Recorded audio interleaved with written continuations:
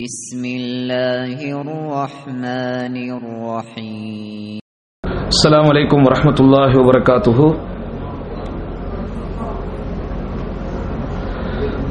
الحمد لله رب العالمين والصلاة والسلام على أشرف الأنبياء والمرسلين وعلى آله وصحبه ومن تبعهم بإحسان إلى يوم الدين. فأعوذ بالله من الشيطان الرجيم. بسم الله الرحمن الرحيم. يا أيها الذين آمنوا اتقوا الله حق تقاته ولا تموتن إلا وأنتم مسلمون. اللهم صل على محمد وعلى آل محمد كما صليت على إبراهيم وعلى آل إبراهيم إنك حميد مجيد. اللهم بارك على محمد وعلى آل محمد كما باركت على إبراهيم وعلى آل إبراهيم إنك حميد مجيد. அன்பிற்கும் பெருமரியாதைக்கும் உரிய மார்க்க அறிஞர்களே, இங்கே ஆற்றப்படுகிற உரைகளை செவிமடுக்க வேண்டும் என்கிற உயர்ந்த நோக்கத்தில் பல இடங்களில் இருந்து வருகை தந்து இங்கே வந்தமர்ந்திருக்கிற என் அருமை சகோதரர்களே, பெரியோர்களே, மிக சிறப்பானதொரு சந்தர்ப்பத்திலே நல்ல ஏற்பாடுகளுக்கு மத்தியில இந்த சிறப்புமிகு இஸ்லாமிய இரவு நிகழ்ச்சி நமது ரஹீமா தாவா சென்டரின் மூலமாக நடைபெற்றுக் கொண்டிருக்கிறது. இரு வெறும் அறிஞர்கள் பேசியதற்கு பிறகு சிறுவில்லை எனக்கும் ஒரு வாய்ப்பை தந்திருக்கிறார்கள். என்னுடைய தலைப்பு இங்கே சஹாபாக்கள் வாழ்க்கை தரும் படிப்பினை என்று ஒரு தலைப்பை தந்திருக்கிறார்கள். எனக்கு முன்னாடி பேசிய ஷேக் அசர் ஜிலானி அவர்களுடைய தலைப்பு என்னது?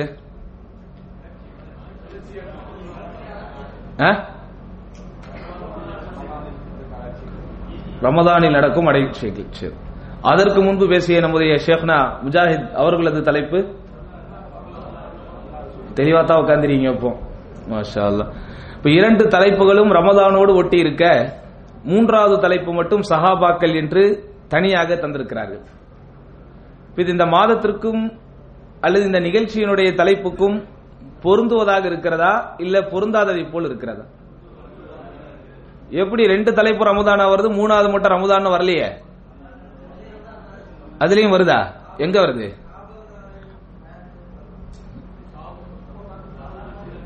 சொல்லுங்க. ஏன்னா இப்படி நம்ம கொஞ்சம் பேசிக்கிட்டே போனா தானே நைட் டைம் பாத்தீங்களா, அதனால கொஞ்சம் சஹாபாக்களுடைய வாழ்க்கை மட்டும் நமக்கு வந்துருச்சுன்னா அது எல்லாத்துக்கும் பொருந்தும்.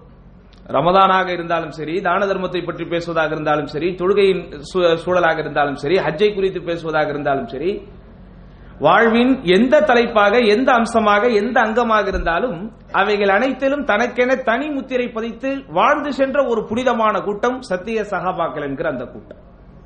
அதனாலதான் எந்த சூழலாக இருந்தாலும், எப்படிப்பட்ட ஒரு சபையாக அவையாக இருந்தாலும் அங்கே சஹாபாக்களை பற்றி பேசாமல் நாம் எழுந்து விட்டு போக முடியாது.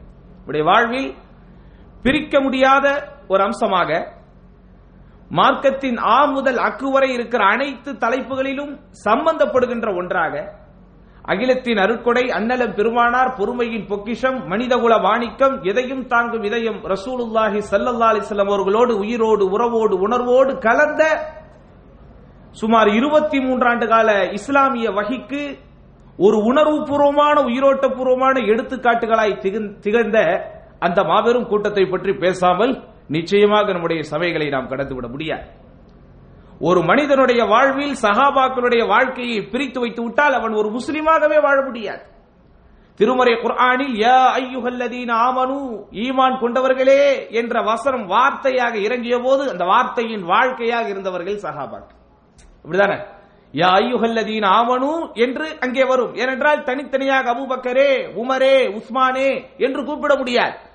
அந்த அத்துணை சஹாபாக்களையும் அன்றைக்கு மார்க்கத்தின் உயிரோட்டமான உணர்வுபூர்வமான இஸ்லாத்தை தங்களுடைய இதயத்திலே இணைத்து நரம்புகளோடு நனைத்து உயிரோடு உணர்வோடு கலந்து இறை தூதர் ஸல்லல்லாஹு அலைஹி வஸல்லம் அவர்களுடைய கோடையிலும் வாடையிலும் கூடவே பயணித்து ரசூலுல்லாஹி ஸல்லல்லாஹு அலைஹி வஸல்லம் போதித்த அந்த மார்க்கத்தின் அத்துணை அம்சங்களையும் அடிப்படைகளையும் தங்கள் வாழ்விலே செயல்படுத்தி அந்த இறை தூதருக்காகவே சிரித்து, அந்த இறை தூதருக்காகவே அழுது, அந்த இறை தூதருக்காகவே பசித்து, அந்த இறை தூதருக்காகவே அனைத்தையும் தங்கள் வாழ்வில் செயல்படுத்திய அந்த அற்புத கூட்டத்தை பற்றி பேசாமல் நம்முடைய வாழ்க்கை போக முடியுமா?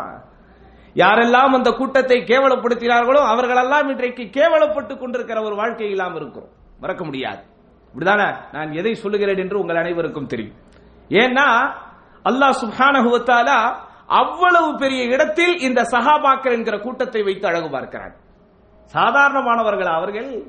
அல்லாஹ் சுப்ஹானஹு வ தஆலா இன்றைக்கு சொர்க்கத்திற்குரிய இலக்கணத்தை சொன்னபோது அந்த இலக்கணத்தின் இலக்கியவாதிகளாய் வாழ்ந்தவர்கள். அல்லாஹ் சுப்ஹானஹு வ தஆலா இன்றைக்கு இறை நம்பிக்கையாளர்களின் அடிப்படைகளை பட்டியல் போட்டபோது அந்த பட்டியல்கள் அனைத்தையும் தங்கள் வாழ்க்கையிலே செயல்படுத்தியவர்கள். ஈமான் கொண்டவர்களே என்று இறைவன் அழைக்கும் போது அந்த அழைப்பிற்கு இன்முகத்தோடு சொந்தக்காரர்களாக வாழ்ந்தவர்கள்.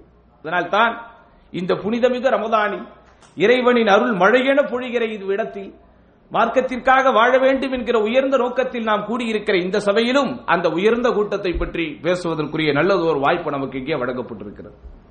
அருமை சகோதரர்களே, சஹாபாக்களுடைய வாழ்வு என்ன விஷயத்திலே அந்த வாழ்க்கை வித்தியாசப்படுகிறது, விசித்திரப்படுகிறது? நாம் வாழ்ந்ததை போலத்தானே அவர்களும் இந்த பூமியிலே வாழ்ந்தார்கள்.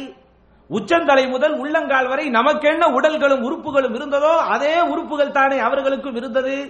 சஹாபாக்கள் என்பதனால் அஞ்சத்திலும் அவயத்திலும் ஏதேனும் வித்தியாசத்தை அல்லாஹ் ஏற்படுத்தினானா?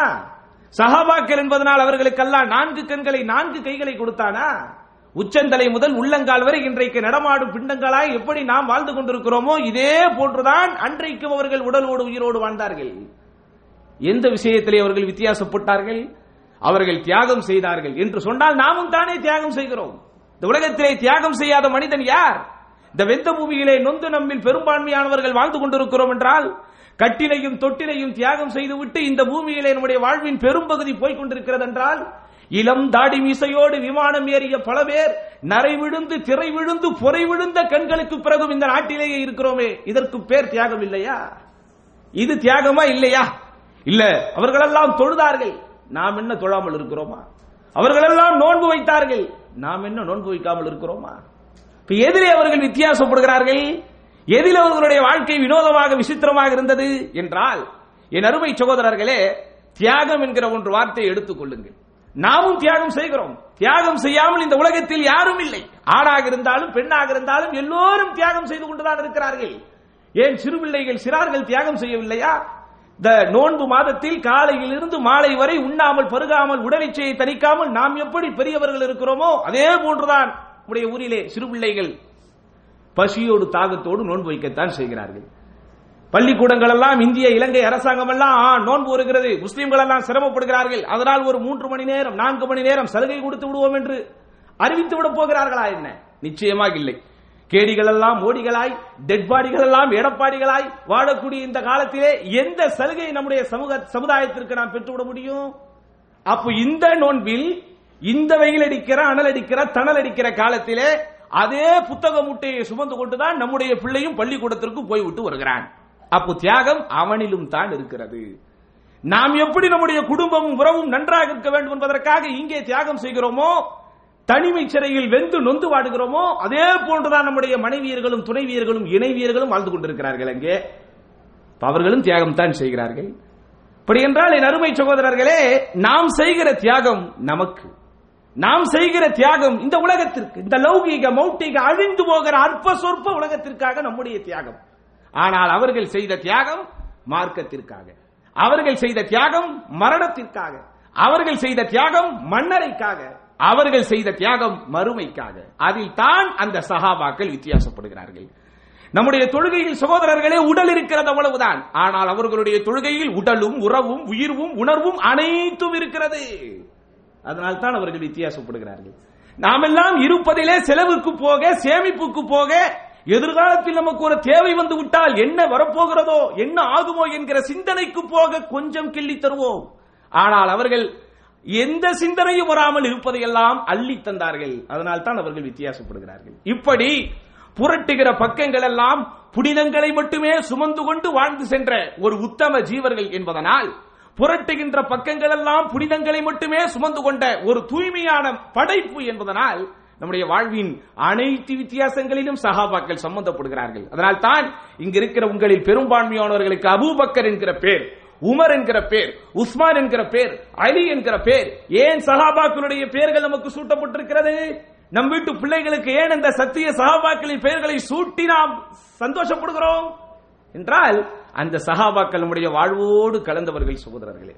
அப்படிப்பட்ட சஹாபாக்களிடத்திலே இருந்த சிந்தனைகளை குறித்து, செயல்பாடுகளை குறித்து, தியாக உணர்வுகளை குறித்து, லட்சியங்களை குறித்து, அவர்கள் சொன்ன தத்துவங்களை குறித்து பேச வேண்டும் என்றால் பேசிக்கொண்டே போகலாம். ஆனால் இந்த ரமதானுடைய மாதத்தில் அந்த சஹாபாக்களுடைய வாழ்வோடு சம்பந்தப்படுகின்ற மிகவும் பொருத்தமான ஒன்று, அவர்கள் சொர்க்கத்திற்காக வாழ்ந்தார்கள் என்கிற அந்த ஒற்றை சிந்தனையை இன்றைக்கு நாம் தலைப்பாக எடுத்து சிந்திப்போம். அதுதான் இன்றைக்கு தேவை. நோன்பினுடைய நோக்கம் என்ன? ரமதான் என்கிற இந்த மாதத்தினுடைய இலக்கு என்ன? வெறுமனே உண்ணாமல் பருகாமல் உடலிச்சையை தணிக்காமல் பட்டினியாக கிடப்பது மட்டும்தான் இந்த நோன்பு என்று நாம் நினைத்திருந்தால் மார்க்கத்தின் தவறான நம்பிக்கையில் நாம் இருக்கிறோம். நோன்பினுடைய நோக்கமாக இறைவன் தக்வா என்கிற இறையச்சத்தை வைத்திருக்கிறான். நோன்பினுடைய இலக்காக ரையான் என்கிற சொர்க்கவாசலை அல்லாஹ் வைத்திருக்கிறான். நோன்பின் நோக்கத்தை பேணி அந்த நோன்பினுடைய இலக்கை பெறுவது சொர்க்கம் தான் நம்முடைய வாழ்வின் அடிப்படை லட்சியமாக இருக்கிறது என்றால், இதோ அந்த சத்திய சஹாபாக்கள் சொர்க்கத்திற்காக எப்படி வாழ்ந்தார்கள் என்கிற சிந்தனையை மட்டும் கொஞ்ச நேரம் யோசிப்போம். அல்லாஹ் திருமறை குர்ஆனிலே சொல்கிறான், சாபிகு இலா மக்ஃபிரத்தின் மின் ரப்பிக்கும் வ ஜன்னத்தின் அர்துஹா கஅர்திஸ் ஸமாஇ வல் அர்த். அல்லாஹ் சொல்கிறான், உங்கள் இறைவனின் மன்னிப்பின் பக்கம் விரைந்து செல்லுங்கள், அந்த சொர்க்கத்தின் பக்கம் விரைந்து செல்லுங்கள். அந்த சொர்க்கத்தினுடைய அகலம் என்பது வானத்தின் பூமியின் அளவிற்கு அதன் அகலம் மட்டுமே இருக்கிறது. யாருக்கு அது சித்தப்படுத்தப்பட்டு வைக்கிறது? யாருக்கு அது தயார்படுத்தப்பட்டு வைக்கப்பட்டிருக்கிறது? உஇத்தத் லில்லதீன ஆமனூ பில்லாஹி வ ருசுலிஹி.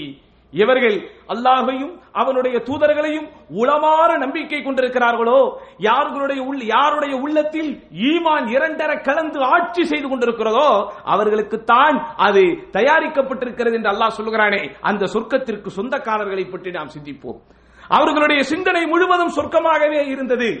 அவர்கள் உலகத்தின் எந்த ஆதாயத்தை எதிர்பார்த்தும் உலகத்தின் எந்த அங்கீகாரத்தையும் எதிர்பார்த்தும் தங்களுடைய வாழ்க்கை அவர்கள் கழிக்கவில்லை. சகோதரர்களே, நாம் உலகத்தில் தெரிந்தோ தெரியாமலோ அல்லது நேரடியாகவோ மறைமுகமாகவோ ஏதோ ஒரு அங்கீகாரத்தை எதிர்பார்த்துதான் நம்முடைய வாழ்வின் பெரும்பகுதி போய்கொண்டிருக்கிறது. இன்றைக்கு பாராட்டுக்கு அடிபணியாமல் மனிதர்களே இல்லை. யாராவது யாரையாவது பாராட்டாவிட்டால் அவர்களுக்கு நேரமே செல்ல மாட்டேன் என்கிறது. பாராட்டப்படவில்லை என்றால் அவர்களுடைய மூடு மாறுகிறது. பாராட்டப்படவில்லை என்றால் அவர்களுக்கு எரிச்சல் வருகிறது.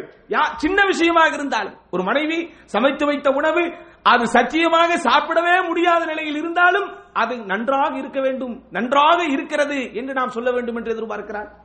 ஒரு பிள்ளை வாங்கிய மதிப்பெண், 10ஆம் வகுப்பிலே வாங்கிய மதிப்பெண் 200ஐ தாண்டவில்லை என்றாலும் சபாஷ்டா தம்பி சூப்பரா மார்க் எடுத்திருக்கிற என்று நாம் சொல்ல வேண்டும் என்றவன் எதிர்பார்க்கிறான். இத்து போன ஆட்சியே டெட் பாடிகள் நடத்தினாலும் இது அம்மாவின் ஆட்சி என்று சொல்ல வேண்டும் என்றுதான் அதுகளும் எதிர்பார்க்கிறது. இப்படி ஆரம்பத்தில் இருந்து கடைசி வரைக்கும் இருக்கிற எல்லோருமே எதிர்பார்ப்புகளுக்காக இயங்கிக் கொண்டிருக்கிறார்கள். எதிர்பார்ப்புகளை, பாராட்டுகளை, அங்கீகாரங்களை எதிர்பார்த்துக் கொண்டிருக்கிறார்கள். ஆனால் சத்திய சஹாபாக்கள் எந்த விதமான எதிர்பார்ப்பும் இல்லாமல் வாழ்ந்தார்கள். சத்திய சஹாபாக்கள் உலகத்தின் எந்த அங்கீகாரத்தையும் அவர் எதிர்பார்த்திருக்கவில்லை. அதனால் தான் அவர்கள் வாழ்வின் அனைத்து நிலைகளிலும் மேம்படுத்தப்பட்டவர்களாக இருக்கிறார்கள். லா தசுப்பு அஸ்ஹாபி என்று இறை தூதர் ஸல்லல்லாஹு அலைஹி வஸல்லம் எப்படி சொல்ல முடிந்தது? என்னுடைய தோழர்களை ஏசாதீர்கள், பேசாதீர்கள் என்று எப்படி அவர்களால் சொல்ல முடிந்தது? என்னுடைய தோழர்கள் நன்மை செய்தால் மனமாற பாராட்டுங்கள், அதை ஏற்றுக்கொள்ளுங்கள். அவர்கள் ஏதேனும் தவறளித்து விட்டால் அதை கண்டுகொள்ளாமல் விடுங்கள், அதை பொருட்படுத்தாமல் இருங்கள் என்று சொல்லக்கூடிய அளவிற்கு சஹாபாக்களுடைய சிறப்பை ரசூலுல்லாஹி ஸல்லல்லாஹு அலைஹி வஸல்லம் பதிவு செய்திருக்கிறார்கள் என்றால் சும்மா அதை சொல்லிவிட்டு போயிருக்க முடியுமா? போகிற வாக்கில் போகிற போக்கில் அதை சொல்லிவிட்டு போயிருக்க முடியுமா? எவ்வளவு பெரிய வார்த்தையை சொன்னார் ரசூலுல்லாஹி ஸல்லல்லாஹு அலைஹி வஸல்லம். உங்களில் ஒருவர் உஹது மலை அளவு தங்கத்தை தானமாக கொடுத்தாலும் என் தோழர்களின் கால் தூசியை அடைய முடியாது என்று அல்லவா சொன்னார்கள்.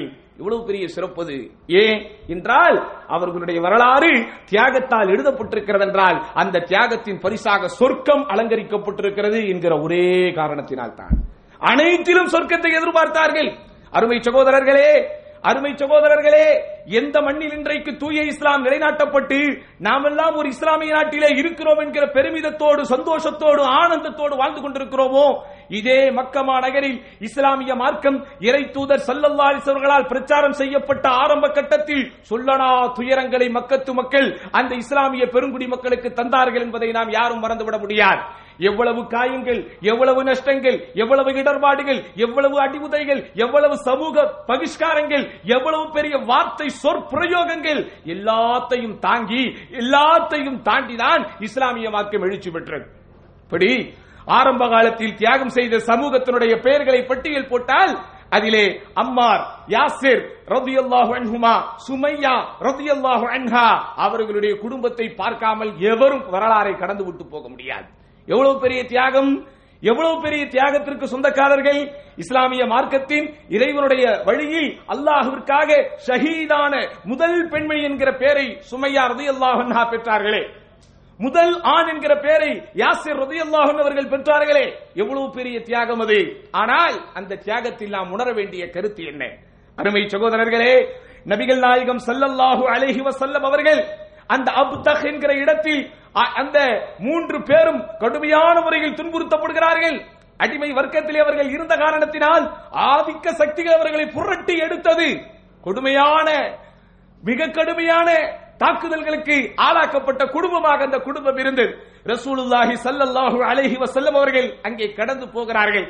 ஆனால் நிராயுதபாணியாய் நிற்கதியாய் நின்ற ஒரு காலத்திலே சூழ்நிலையிலே ரசூலுல்லாஹி ஸல்லல்லாஹு அலைஹி வஸல்லம் இருந்தபடியால் அங்கே தாக்குதலுக்கு ஆளாக்கப்பட்ட அந்த குடும்பத்தை பாதுகாப்பதற்குரிய ஒரு சூழலில் ரசூலுல்லாஹி ஸல்லல்லாஹு அலைஹி வஸல்லம் இல்லை. ஆனால் கண்களிலேயே அந்த குடும்பம் ரசூலுல்லாஹ்வோடு உரையாடியது, கண்களாலேயே அந்த குடும்பம் ரசூலுல்லாஹ்வோடு உறவாடியது. ரசூலுல்லாஹி ஸல்லல்லாஹு அலைஹி வஸல்லம் அங்கே கடந்து செல்கிறார்கள், கடுமையான துன்புறுத்தலுக்கு அவர்கள் ஆளாக்கப்படுகிறார்கள். ரசூலுல்லாஹி ஸல்லல்லாஹு அலைஹி வஸல்லம் சொன்ன ஒரே வார்த்தை, அந்த வார்த்தை அவர்களுக்கு ஆறுதலை தந்தது. அந்த வார்த்தை அவர்களுக்கு ஆறுதலை தந்தது. இந்த வார்த்தை அவர்களுக்கு ஆறுதலாய் இருந்தது. எப்படிப்பட்ட வார்த்தை? அவர்கள் மரணத்தை சுவைப்பதற்கு கூட அந்த வார்த்தை அவர்களை தயாராக்கியது. எப்படி? இந்த உயிரை இன்முகத்தோடு தருவதற்கு கூட அந்த வார்த்தை அவர்களுக்கு ஒரு தயாரிப்பை தந்தது. அப்படி என்ன ஒரு வார்த்தையை ரசூலுல்லாஹ் சொன்னார்கள்? சப்ரன் ஆல யாசிர் இன்ன மவ்இதகுமுல் ஜன்னஹ். ஒரே வார்த்தை தான் சொன்னாங்க. சப்ரன் ஆல யாசிர் இன்ன மவ்இதகுமுல் ஜன்னஹ். யாசிரின் குடும்பமே பொறுமையை கடைபிடியுங்கள், உங்களுக்கு வாக்களிக்கப்பட்ட இடம் சொர்க்கம் என்று சொல்லி போனார்கள் ரசூலுல்லாஹி ஸல்லல்லாஹு அலைஹி வஸல்லம். என்ன ஆச்சு? விளைவு என்ன ஆனது? அந்த தாயும் தந்தையும் அல்லாஹ்வின் பாதையில் மடிந்தார்கள். அந்த தம்பதிகள் சகிதம் அல்லாஹ்வின் பாதையில் கொல்லப்பட்டார்கள். உண்மையிலேயே சகோதரர்களே, தம்பதிகள் சகிதம் இப்படி அல்லாஹ்வின் பாதையில் கொல்லப்படுதல் என்பது சாதாரணமான ஒன்றா? உலகத்தில் வாழ்க்கை கூட நிறைய பேருக்கு அப்படி அமைவதில்லை. ஒரே சிந்தனை கொண்ட கணவனும் மனைவியும் பெரும்பாலும் நீங்கள் குடும்பங்களிலே பார்க்க முடியாது. எனக்கு பிடித்த நிறம்தான் என் கணவருக்கு பிடிக்கும், எனக்கு பிடிக்கக்கூடிய உடைதான் என் கணவருக்கு பிடிக்கும், நான் போக விரும்புகிற இடம்தான் என் கணவருக்கும் போக விருப்பமான இடம் என்று எல்லாரும் சொல்ல முடியாது. தம்பதிகள் சகிதம் வாழ்வதே இந்த உலகத்தில் பெரும் சவால். ஆனால் தம்பதிகள் சகிதம் அல்லாஹ்விற்காக மாண்டு போன ஒரு குடும்பமாக இருந்ததே. அதனாலதான் சஹாபாக்களுடைய வரலாறு இன்றும் பேசப்படுகிறது. அதனாலதான் பேசிக்கிட்டு இருக்கிறோம். எத்தனை ஆண்டுகள் கடந்து விட்டது, எவ்வளவு நூற்றாண்டுகள் உருண்டோடி விட்டது. இவ்வளவு காலங்கள் ஆகியும் அப்படியே பசுமரத்தாணியில் பதிவு செய்யப்பட்டதை போல், பசுமையான நினைவுகளைப் போல் இன்று வரைக்கும் அந்த சரித்திர குறிப்புகள் நம்முடைய சிந்தனையில் வந்துவிட்டு போகிறது என்றால் அதற்கு காரணம் அல்லாஹ்விற்காகவே வாழ்ந்த ஒரு குடும்பமாக அவர்கள் இருந்தார்கள். இறைவனுடைய சொர்க்கத்தை பெற வேண்டும் என்பதை மட்டுமே லட்சியமாக வாழ்ந்தார்கள். இப்படியே சொல்லிக்கொண்டே போகலாம். இஸ்லாமிய வரலாற்றின் எதெல்லாம் முக்கிய அம்சங்களாக ரசூலுல்லாஹி ஸல்லல்லாஹு அலைஹி வஸல்லம் வரலாறில் பதிவு செய்யப்பட்ட பக்கங்களாக இருக்கிறதோ, வரலாற்றில் பொன்னெழுத்துக்களால் பொறிக்கப்பட்ட பக்கங்களாக இருக்கிறதோ, அந்த எல்லா பக்கங்களையும் அலங்கரிக்கும் பச்சை நிறமாய், அலங்கரிக்கும் பசுமை அம்சமாய் இருந்தது சொர்க்கம் என்கிற ஒரே சிந்தனை. அதனாலதான் சஹாபாக்களை பத்தி இன்னும் பேசிக்கிட்டு இருக்கிறோம். அதனாலதான் பேசிக்கிட்டு இருக்கிறோம். உலகத்தில் அவர்கள் பிடிக்க வேண்டும் என்று நினைத்திருந்தால், உலகத்தில் இன்பத்தோடும் வளத்தோடும் நலத்தோடும் பலத்தோடும் வாழ வேண்டும் என்று மட்டும் அவர்கள் முடிவு செய்திருந்தால், உலகத்தில் வசந்த வசதியான காற்றை மட்டும் சுவாசிக்க வேண்டும் என்றவர்கள் முடிவெடுத்திருந்தால் வசதியான வாழ்க்கை அவர்களுக்கு வாசல் தேடி வந்திருக்கும். எல்லாத்தையும் தூக்கி போட்டுட்டு, அங்கீகாரத்தை தூக்கி போட்டுட்டு, பெருமை பெருமிதம் போன்ற அனைத்தையும் குப்பையில் கடாசிவிட்டு அல்லாஹ்வின் அருளை மட்டும் தான் பெற வேண்டும், சொர்க்கத்தை மட்டும் தான் பெற வேண்டும் என்கிற ஒற்றை லட்சியத்தில் மரணம் வரைக்கும் உறுதியோடு வாழ்ந்தார்கள். பார்த்தீர்களா? அதனாலதான் அந்த சஹாபாக்களுடைய வரலாறு இன்னும் பேசிக்கிட்டு இருக்கிறோம். சகோதரர்களே, யோசித்து பாருங்கள். ஆரம்ப கால வரலாறு, பைஅத்துல் அகபத்தில் ஊலா, ஹிஜ்ரத்திற்கு முன்பு பெருமானார் ஸல்லல்லாஹு அலைஹி வஸல்லம் வரலாற்று ரீதியாக சில முடிவுகளை எடுத்தார்கள், வரலாற்று ரீதியாக சில சம்பவங்களை நடத்தி காட்டினார்கள். அப்படி ஆரம்ப நேரத்தில் ரசூலுல்லாஹி ஸல்லல்லாஹு அலைஹி வஸல்லம் எடுத்த தீர்மானத்தின் அடிப்படையிலே ஹிஜ்ரத்திற்கு சுமார் 2 ஆண்டுகளுக்கு முன்பு பைஅத்துல் அகபத்தில் ஊலா, முதலாம் அகபா உடன்படிக்கை என்கிற ஒரு உடன்படிக்கை நடந்திருப்பதை வரலாற்றை படித்தவர்கள் மறந்திருக்க மாட்டார்கள். அதிலே என்ன நடந்தது, எவ்வளவு பேர் அங்கே இருந்தார்கள்? என் அருமை சகோதரர்களே, வெறுமனே 12 பேரை கொண்டு அந்த மாநாடு அங்கே நடைபெற்றது. வெறுமனே 12 பேரை கொண்டு அங்கே சிறப்பு தீர்மானங்கள் அந்த கூட்டத்திலே நிறைவேற்றப்பட்டது. என்ன தீர்மானங்கள் எடுக்கப்பட்டது? அங்கே பெருமானார் ஸல்லல்லாஹு அலைஹி வஸல்லம் அவர்களிடத்தில் அத்துணை பேரும் சேர்ந்து உறுதிமொழி கொடுக்கிறார்கள். அத்துணை பேரும் சேர்ந்து அங்கே உறுதி பிரமாணம் எடுக்கிறார்கள். லா நுஷ்ரிகு பில்லாஹி ஷைஆ, அல்லாஹ்விற்கு நாங்கள் இணை வைக்க மாட்டோம். வலா நஸ்ரிக், திருட மாட்டோம். வலா நஸ்னி, விபச்சாரம் செய்ய மாட்டோம். வலா நக்துல் அவுலாதனா, எங்கள் குழந்தைகளை வறுமைக்கு வைத்து கொல்ல மாட்டோம். வலா நஅதி பிபுஹ்தானின், நாங்கள் யாரையும் இட்டுக்கட்டி பேச மாட்டோம். நாங்கள் நன்மையான விஷயத்தில் இந்த இறை தூதருக்கு மாறு செய்ய மாட்டோம் என்று முக்கியமான 6 நிபந்தனைகள் அங்கே எடுக்கப்பட்டது. 6 நிபந்தனைகளின் பேரை சத்தியம் செய்து பெருமானார் ஸல்லல்லாஹு அலைஹி வஸல்லம் திருக்கரம் பிடித்த அத்தனை பேரும் அன்றைக்கு இஸ்லாத்தை ஏற்கக்கூடிய ஒரு காட்சி அங்கே பார்த்தோம்.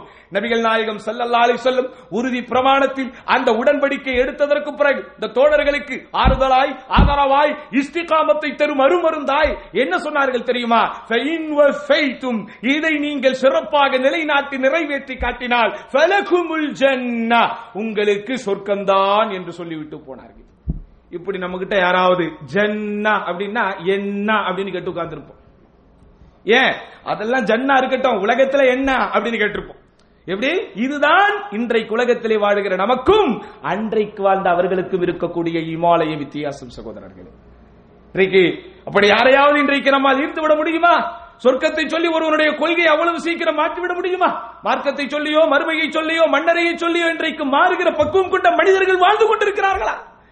இதயங்கள் எல்லாம் இரும்புகளாய் மாறி போன ஒரு காலத்திலே வாழ்ந்து கொண்டிருக்கிறோம். ஈரப்பதங்கள் எல்லாம் காய்ந்த ஒரு காலத்திலே வாழ்ந்து கொண்டிருக்கிறோம்.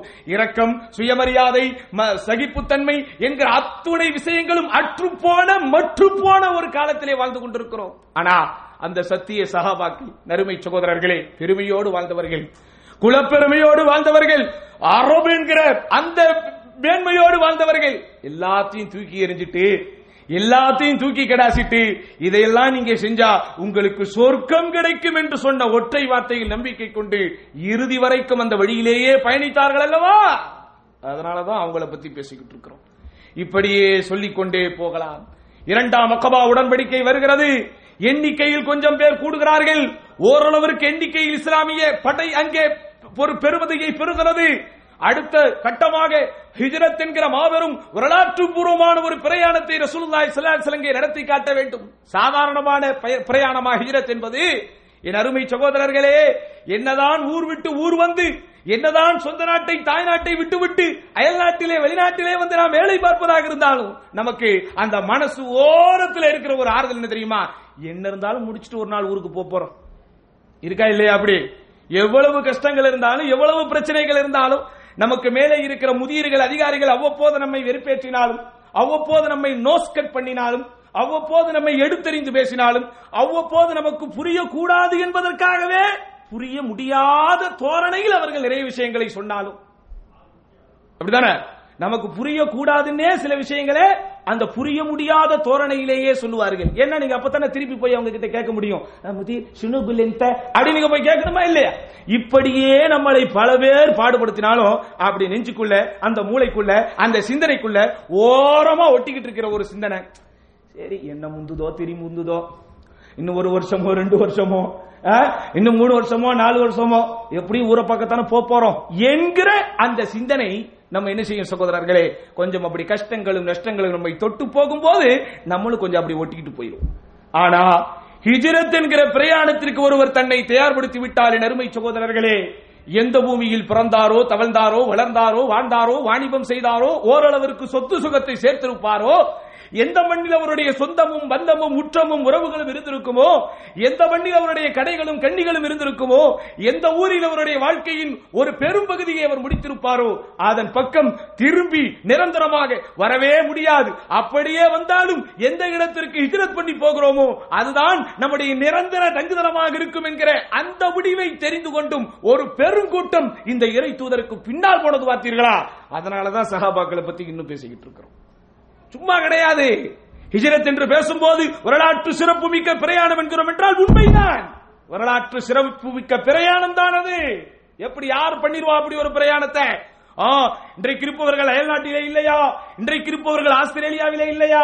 இன்றைக்கு இருப்பவர்கள் அந்த ஆப்பிரிக்க நாட்டிலே இல்லையா? எல்லாம் இருக்கிறாங்கப்பா. எதுக்கு இருக்கிறாங்க? எதுக்கு இருக்கிறாங்க? இதுக்கு இருக்கிறாங்க. எதுக்கு? பரக்கத்துக்கு இருக்கிறாங்க. நிறைய கூட்டத்தில் நான் சொல்லி இருக்கிறேன். பரக்கத்துனா என்னது? சமுதாயம். பரக்கத்தினால இன்னைக்கு வரைக்கும் நமக்கு சொல்லப்பட்டிருக்கிற ஒரே செய்தி காசு. ஆனா பரக்கத்துக்கு அர்த்தம் அருளா பொருளா? ஆனா இன்னைக்கு நமக்கு என்ன மீனிங் வச்சிருக்கிறோம்? பொருள். அப்படிதானே? எப்படிங்க இருக்கு சவுதி? முன்னாடி பரக்கத்தா இருந்தது. இவர் என்னவோ இங்க இருக்கிற எல்லா எக்கனாமிக்கையும் அப்படி அலசி ஆராய்ச்சிட்டு வந்த மாதிரி உட்கார்ந்து நீங்க நிறைய பேர் தீர்ப்பு சொல்லிக்கிட்டு இருக்காங்களா இல்லையா?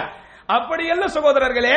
அப்ப பரக்கத்தை தேடி, அதாவது இவர்களுடைய பார்வையில், இவர்களுடைய சிந்தனையில் எது அவர்களுக்கு தேவையோ அதை தேடிதான் இன்றைக்கு அயல் நாட்டிலும் மேல் நாட்டிலும் மேற்கத்திய நாட்டிலும் பல பேர் பரவி கிடக்கிறார்கள். ஆனா பிரயாண வசதிகள் இல்லாத ஒரு காலத்தில், தகவல் தொழில்நுட்ப வசதி என்றால் என்னவென்றே தெரியாத ஒரு காலத்தில், விஞ்ஞானம் அதனுடைய ஆரம்ப காலத்தை கூட எட்டி பார்க்காத ஒரு காலத்தில், கரடுமுரடான பாதைகள் இருந்தாலும் பரவாயில்லை, மலைகளில் ஏறி இறங்குற மிக கொடுமையான பாத சூழ்நிலைகள் இருந்தாலும் சரி, அத்தனையும் பரவாயில்லை என்று அல்லாஹ்வுக்காக ஏற்றுக்கொண்டு நிரந்தரமாக ஒரு தேசத்தை பிரிகிறார்களே, நிரந்தரமாக பிறந்தகத்தை, நிரந்தரமாக தாயகத்தை பிரிந்து ஒரு கூட்டம் போனுச்சு பார்த்தீர்களா? அதனாலதான் அந்த சஹாபாக்களை பத்தி இன்னும் பேசிக்கிட்டு இருக்கிறோம். எதற்காக போனார்கள்? என்ன காரணத்திற்காக போனார்கள்? உரிமையை பெற வேண்டும் என்பதற்காகவா? மிகப்பெரிய உல்லாசமான வாழ்க்கையை அனுபவிக்க வேண்டும் என்பதற்காகவா? கோட்டையை பிடிப்பதற்கா? கொத்தளத்தை பிடிப்பதற்கா? எதற்காக போனார்கள்? இந்த இறை தூதருக்காக போனார்கள்.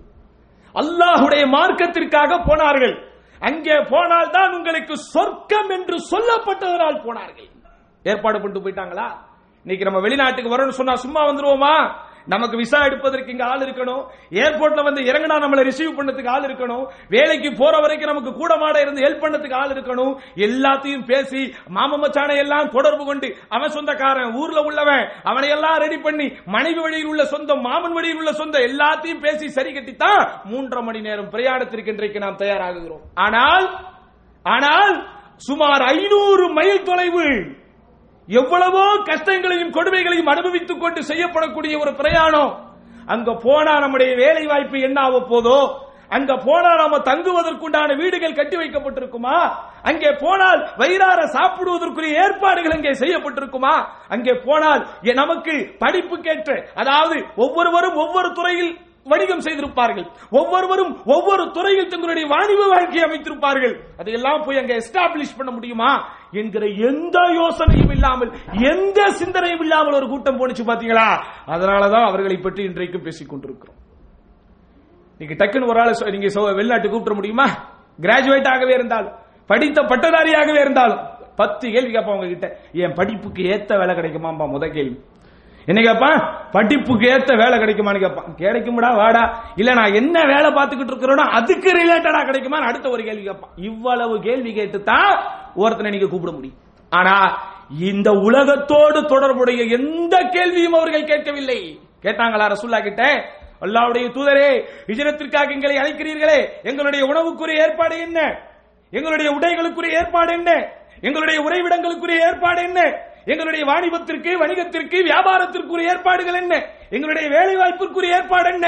ஒரு வார்த்தை கேட்கலையே.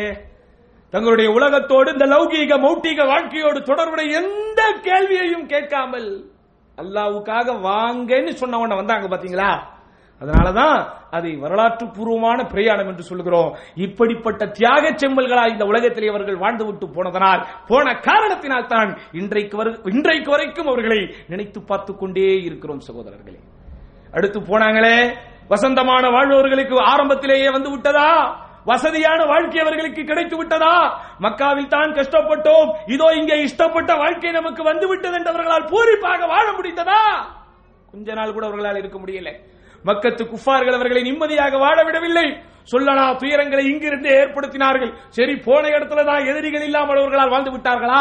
இந்த பக்கம் திரும்பினா முனாஃபிக்குகள் என்கிற நயவஞ்சகர்கள், அந்த பக்கம் திரும்பினா யகூதிகள், இந்த பக்கம் பார்த்தா நஸ்ரானிகள். இப்படி சகோதரர்களே, என் திசைகளிலும் எதிரிகளோடு வாழ்ந்தாலும், என் திசைகளிலும் எதிர்ப்புகளோடு வாழ்ந்தாலும், இந்த மார்க்க உறுதியோடு, இந்த மார்க்க உணர்வோடு வீறு நடை போட்டுக் கொண்டு அந்த கூட்டம் வாழ்ந்து விட்டு போனதுனால தான் இன்னைக்கு வரைக்கும் அவங்களை பத்தி பேசிக்கிட்டு இருக்கோம்.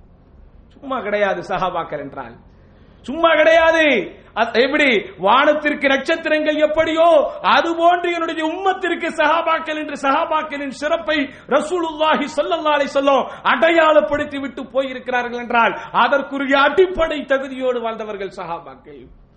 அதனாலதான் எவ்வளவு எதிர்ப்புகள் வந்தாலும் தாங்கிக் கொண்டே போனார்கள். சகோதரர்களே, நமக்கும் எதிர்ப்புகள் இருக்கு. யார் இன்றைக்கு உலகத்திலே எதிர்ப்பு இல்லாமல் வாழ்ந்து கொண்டிருக்கிறார்? சொல்லுங்க பாப்போம். எனக்கு இங்க சவுதிக்கு வந்து 15 வருஷம் ஆயிப்போச்சு, ஹஸ்ரத் 20 வருஷம் ஆயிப்போச்சு, எனக்கு எதிரியே இல்லைன்னு யாரும் சொல்ல முடியாது. நிச்சயமாக எல்லாருக்கும் எதிர்ப்புகள் இருக்கிறது, எல்லோருக்கும் எதிரிகள் இருக்கிறார்கள்.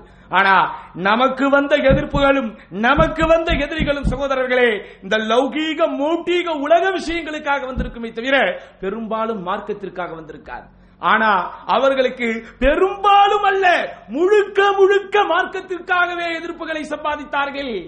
அவர்களுக்கு என்ன வாய்க்கால் தகராறா அல்லது வாழ்க்கை தகராறா? அட, இந்த வாழ்க்கையே அல்லாஹ்வுக்காக என்று போனவர்கள் எல்லா எதிர்ப்புகளையும் எல்லா எதிரிகளையும் மார்க்கத்திற்காகவே ஏற்றுக்கொண்டார்கள். பார்த்தீர்களா? அதனாலதான் அந்த சஹாபாக்களை பற்றி இன்னும் பேசிக் கொண்டிருக்கிறோம். சகோதரர்களே, பத்ரு வருகிறது. பத்ரு என்றால் அல்லாஹு அக்பர், அது என்ன கொண்டாட்டத்திற்குரிய ஒன்றா? பத்ரு என்று அது என்ன திருவிழாவா? அது இன்றைக்கு அறியாமையின் காரணத்தினால் சில இஸ்லாமியர்கள் நாங்கள் பத்ரு விழாவை கொண்டாடுகிறோம் என்று கொஞ்சம் கூட ஒரு யோசனையை இல்லாமல் செய்து கொண்டிருக்கிறார்கள். ஆனால் அந்த பத்ருனுடைய வாழ்க்கை வரலாற்றை கொஞ்சம் சிந்தித்து பாருங்கள். இதே ரமதானுடைய மாதத்தில் நபிகள் நாயகம் ஸல்லல்லாஹு அலைஹி வஸல்லம் ஹிஜ்ரத் செய்து போனதற்கு பிறகு அவர்கள் அனுஷ்டித்த, அவர்கள் சந்தித்த முதல் பெருநாள் பத்ருக்குரிய பரிசாக அல்லாஹ் ரப்பல் ஆலமீன் கொடுத்தானே, சும்மா நடந்ததா? அது எவ்வளவு பெரிய கூட்டத்தை எந்த சின்னஞ்சிறு கூட்டம் அங்கே சந்தித்தது, எப்படிப்பட்ட சூழலில் சந்தித்தது, எவ்வளவு பெரிய நெருக்கடியான நேரத்திலே சந்தித்தது. மார்க்கத்தை நிலைநாட்ட வேண்டும் என்பதற்காக, இறை தூதரின் வாக்கை உண்மையாக்க வேண்டும் என்பதற்காக, இஸ்லாமிய மார்க்கம் தான் உண்மை என்பதை உணர்வு பூர்வமாக உயிரோட்டமாக இந்த உலகத்திலே நிரூபிப்பதற்காக இன்முகத்தோடு அந்த போர்க்களத்திற்காக வீறு நடை போட்டுக் கொண்டு போனார்கள். பார்த்தீர்களா? அதனாலதான் அவர்களை பற்றி இன்னும் பேசிக் கொண்டிருக்கிறோம். முஷ்ரிக்குகள் நெருங்குகிறார்கள். ஒட்டுமொத்த இஸ்லாமிய சமூகத்தையும் கூண்டோடு அடித்துவிட வேண்டும் என்று கங்கணம் கட்டிக்கொண்டு அந்த முஸ்லிம்களை, இஸ்லாமிய சமுதாயத்தை வேரோடும் வேரடி மண்ணோடும் பிடுங்கி எறிய வேண்டும் என்கிற கொடுங்கோல் சிந்தனையோடவர்கள் அங்கே வந்தபோது நபிகள் நாயகம் ஸல்லல்லாஹு அலைஹி வஸல்லம் சொல்லுகிறார்கள், கூமு இலா ஜன்னா. அங்கேயும் ரசூலுல்லாஹி ஸல்லல்லாஹு அலைஹி வஸல்லம் அந்த சஹாபாக்களை கட்டி போட்டது, அந்த சஹாபாக்களை உயிரோட்டமாக அவர்களை உணர்வுபடுத்தியது, உசுப்பியத்தியது எல்லாமே இந்த சொர்க்கத்தை சொல்லிதான் ஒரே வார்த்தையை சொன்னார்கள், கூமு இலா ஜன்னத்தின் அர்துஹஸ் ஸமாவாத்து வல் அர்த். தோழர்களே, சொர்க்கத்தை நோக்கி செல்லுங்கள். என் தோழர்களே, சொர்க்கத்தை நோக்கி செல்லுங்கள். அந்த சொர்க்கத்தின் அகலம் வானங்களும் பூமியும் அளவு கொண்டது என்று சொன்னபோது உடனே உமைர் இப்னுல் ஹம்மாம் அல் அன்சாரி ரலியல்லாஹு அன்ஹு நபிகள் நாயகம் ஸல்லல்லாஹு அலைஹி வஸல்லம் இடத்திலே கேட்கிறார், யா ரசூலல்லாஹ், ஜன்னத்துன் அர்துஹஸ் ஸமாவாத்து வல் அர்த். அல்லாஹ்வுடைய தூதரே, சொர்க்கமா, சொர்க்கத்தின் அகலங்கள் வானங்கள் பூமி அளவுள்ளதா என்று கேட்கிறார்கள். ரசூலுல்லாஹி ஸல்லல்லாஹு அலைஹி வஸல்லம் நாம், ஆமாம் என்று சொன்ன ஒரே ஒரு வார்த்தை தான் சகோதரர்களே, அவர் வாயில் போட்டு மென்று கொண்டிருந்த பேரித்தம்பழத்தை கூட துப்பி எறிந்து விட்டு அல்லாஹ்வின் பாதையில் உடனே போய் வீரவரணம் அடைந்தார். பார்த்தீர்களா? அதனாலதான் அந்த சஹாபாக்களை பத்தி இன்னும் பேசிக்கிட்டு இருக்கிறோம். இப்படி சொல்லிக்கொண்டே போகலாம் சகோதரர்களே அந்த வீரத்தின் தடங்களை, இப்படி சொல்லிக்கொண்டே போகலாம் அந்த உணர்வின் போராட்டத்தை, இப்படி சொல்லிக்கொண்டே போகலாம் அந்த உயிரோட்டமான இஸ்லாமிய விழுமியத்தை, இப்படி சொல்லிக்கொண்டே போகலாம் அந்த உணர்வு பூர்வமான மார்க்கத்தின் நடைமுறையை. யார் இப்படி இன்னைக்கு உலகத்தில் வாழ்ந்துட முடியும்? இன்றைக்கு ஒரு உதாரணத்தை காட்டிவிட முடியுமா? எத்தனை நூற்றாண்டு ஆகி போச்சு? 14 நூற்றாண்டுகள் ஆயிடுச்சு. இன்னைக்கு வரைக்கும் தர்மத்திற்கா? அப்துர் ரஹ்மான் இப்னு அவுஃப்க்கு போங்க, உஸ்மான் ரலியல்லாஹு அன்ஹு கிட்ட போங்க. வீரத்தை பற்றி பேசணுமா, உமர் ரலியல்லாஹு அன்ஹு கிட்ட போங்க. சகிப்புத்தன்மையை பற்றி, பொறுமையை பற்றி, மார்க்கத்திற்காக செய்கிற தியாகத்தை பற்றி பேசணுமா, அபூபக்கர் ரலியல்லாஹு அன்ஹு கிட்ட போங்க. இன்னைக்கு வரைக்கும் அதுதான் நாங்க பேசிக்கிட்டு இருக்கிறோம். மார்க்கத்தின் எந்த விஷயத்தையாவது, மார்க்கத்தின் எந்த தலைப்பையாவது ஒரு சஹாபியின் வாழ்வோடு சம்பந்தப்படாமல் போயிருமா? அதனாலதான் சஹாபாக்கள் இறந்தும் நம்மோடு இருந்து கொண்டிருக்கிறார்கள். எப்படி இறந்தும் இன்றைக்கு வரைக்கும் நம்மோடு இருந்து கொண்டிருக்கிறார்கள்? எப்படி? அவர்களுடைய அந்த புனிதமான தடயங்களால், அந்த புனிதமான தடங்களால் அவர்கள் இந்த மார்க்கத்தை உயிர்ப்பிக்க, இந்த மார்க்கத்தை உயிரோட்ட பூர்வமான முறையில் கட்டமைப்பதற்காக அவர்கள் கட்டி எழுப்பிய அந்த கச்சிதமான தியாகங்களால் இன்னைக்கு வரைக்கும் நம்மளோடு வாழ்ந்து கொண்டே இருக்கிறார்கள். சகோதரர்களே, இப்படி சொல்லிக்கிட்டே போகலாம். யார் இந்த மார்க்கத்திற்காக தியாகம் செய்யவில்லை? அவர்கள் இந்த மார்க்கத்திற்காக செய்த எந்த தியாகமாக இருந்தாலும் அதனுடைய பிரதிபலனாக அவர்கள் எதிர்பார்த்த ஒரே ஒரு விஷயம் சொர்க்கம் என்கிற அந்த ஒரு விஷயமாக இருந்ததனாலதான் அந்த சஹாபாக்கள் நம்முடைய வாழ்வோடு சம்பந்தப்படுகிறார்கள். சகோதரர்களே, இன்னைக்கு முடியலையே. இன்னைக்கு மறுமையை மட்டும் சொல்லி மனிதர்களுடைய வாழ்வு இரண்டரை கலக்கம் இருக்கிறதே. துனியாவை பார்த்து விட்டால், வருமானத்தை பார்த்து விட்டால், புகழ்ச்சியை பார்த்து விட்டால், அங்கீகாரத்தை பார்த்து விட்டால் மனிதர்களுடைய மனங்கள் எல்லாம் இன்றைக்கு மாறிக்கொண்டிருக்கிறதே. இன்றைக்கு எதிர்பார்ப்போடு தானே நம்முடைய வாழ்க்கை போய்கொண்டிருக்கிறது. சிரித்தால் கூட இந்த சிரிப்பிற்கு பகரமாக பதிலாக ஏதாவது கிடைக்குமா என்றுதானே பெரும்பான்மையான மனிதர்களுடைய வாழ்க்கை போய்கொண்டிருக்கிறது. சலாம் சொல்வதில் கூட சாதி பார்ப்பதை போல் இன்றைக்கு பார்த்துக் கொண்டிருக்கிறார்களே. பணக்காரன் ஒருவன் சலாம் சொன்னால் அவனுக்கு பதில் வேறு மாதிரி வருகிறது. ஏழை பாழை ஒருவன் சலாம் சொன்னால் அவனுக்கு பதில் வேறு மாதிரி இருக்கிறது. பெற்ற மகளின் திருமணத்திற்கு அழைப்பதாக இருந்தாலும், பெற்ற மகனின் கல்யாணத்திற்கு கூப்பிடுவதாக இருந்தாலும் பணத்தை மையமாக வைத்துத்தானே சகோதரர்கள் கூட இன்றைக்கு கூப்பிடப்படுகிறார்கள். நெருங்கிய உறவுக்காரனாக, சொந்த பந்தக்காரனாக இருந்தாலும் காசு இல்லை என்று சொன்னால் அவனை ஒரு மூன்றாம் தர மக்களை போல, காசும் பணமும் மட்டும் இருந்து விட்டால் எங்கேயோ இருப்பவனை கூட சகோதரர்களே உற்ற உறவை போல் அல்ல, உற்ற உறவை போல் பார்க்கிற ஒரு காலத்தில் தானே இன்றைக்கு வாழ்ந்து கொண்டிருக்கிறோம். அதனால் எஞ்சி இருக்கிற காலத்தில் கொஞ்சமாவது தக்குவா மிஞ்சி இருக்க வேண்டும் என்று ஆசைப்பட்டால் சகோதரர்களே, சஹாபாக்களுடைய வாழ்க்கையோடு நம்முடைய வாழ்க்கையை நாம் பொருத்த வேண்டும். சஹாபாக்களுடைய வாழ்க்கையோடு நம்முடைய வாழ்க்கையை நாம் பொருத்த வேண்டும். அவர்கள் எப்படியெல்லாம் உணர்வுபூர்வமாக வாழ்ந்தார்களோ அப்படி வாழ்வதற்குரிய குறைந்தபட்ச முயற்சியிற்காவது நாம் இறங்க வேண்டும் என்பதை மட்டும் மறந்துவிடக் கூடாது. சகோதரர்களே, இதோ பாருங்கள், இன்னொரு உதாரணத்தை சொல்லுகிறேன். அம்ர் இப்னுல் ஜமூஹ் என்கிற பெயரில் ஒரு வயதான ஒரு மனிதர் இருந்தார்.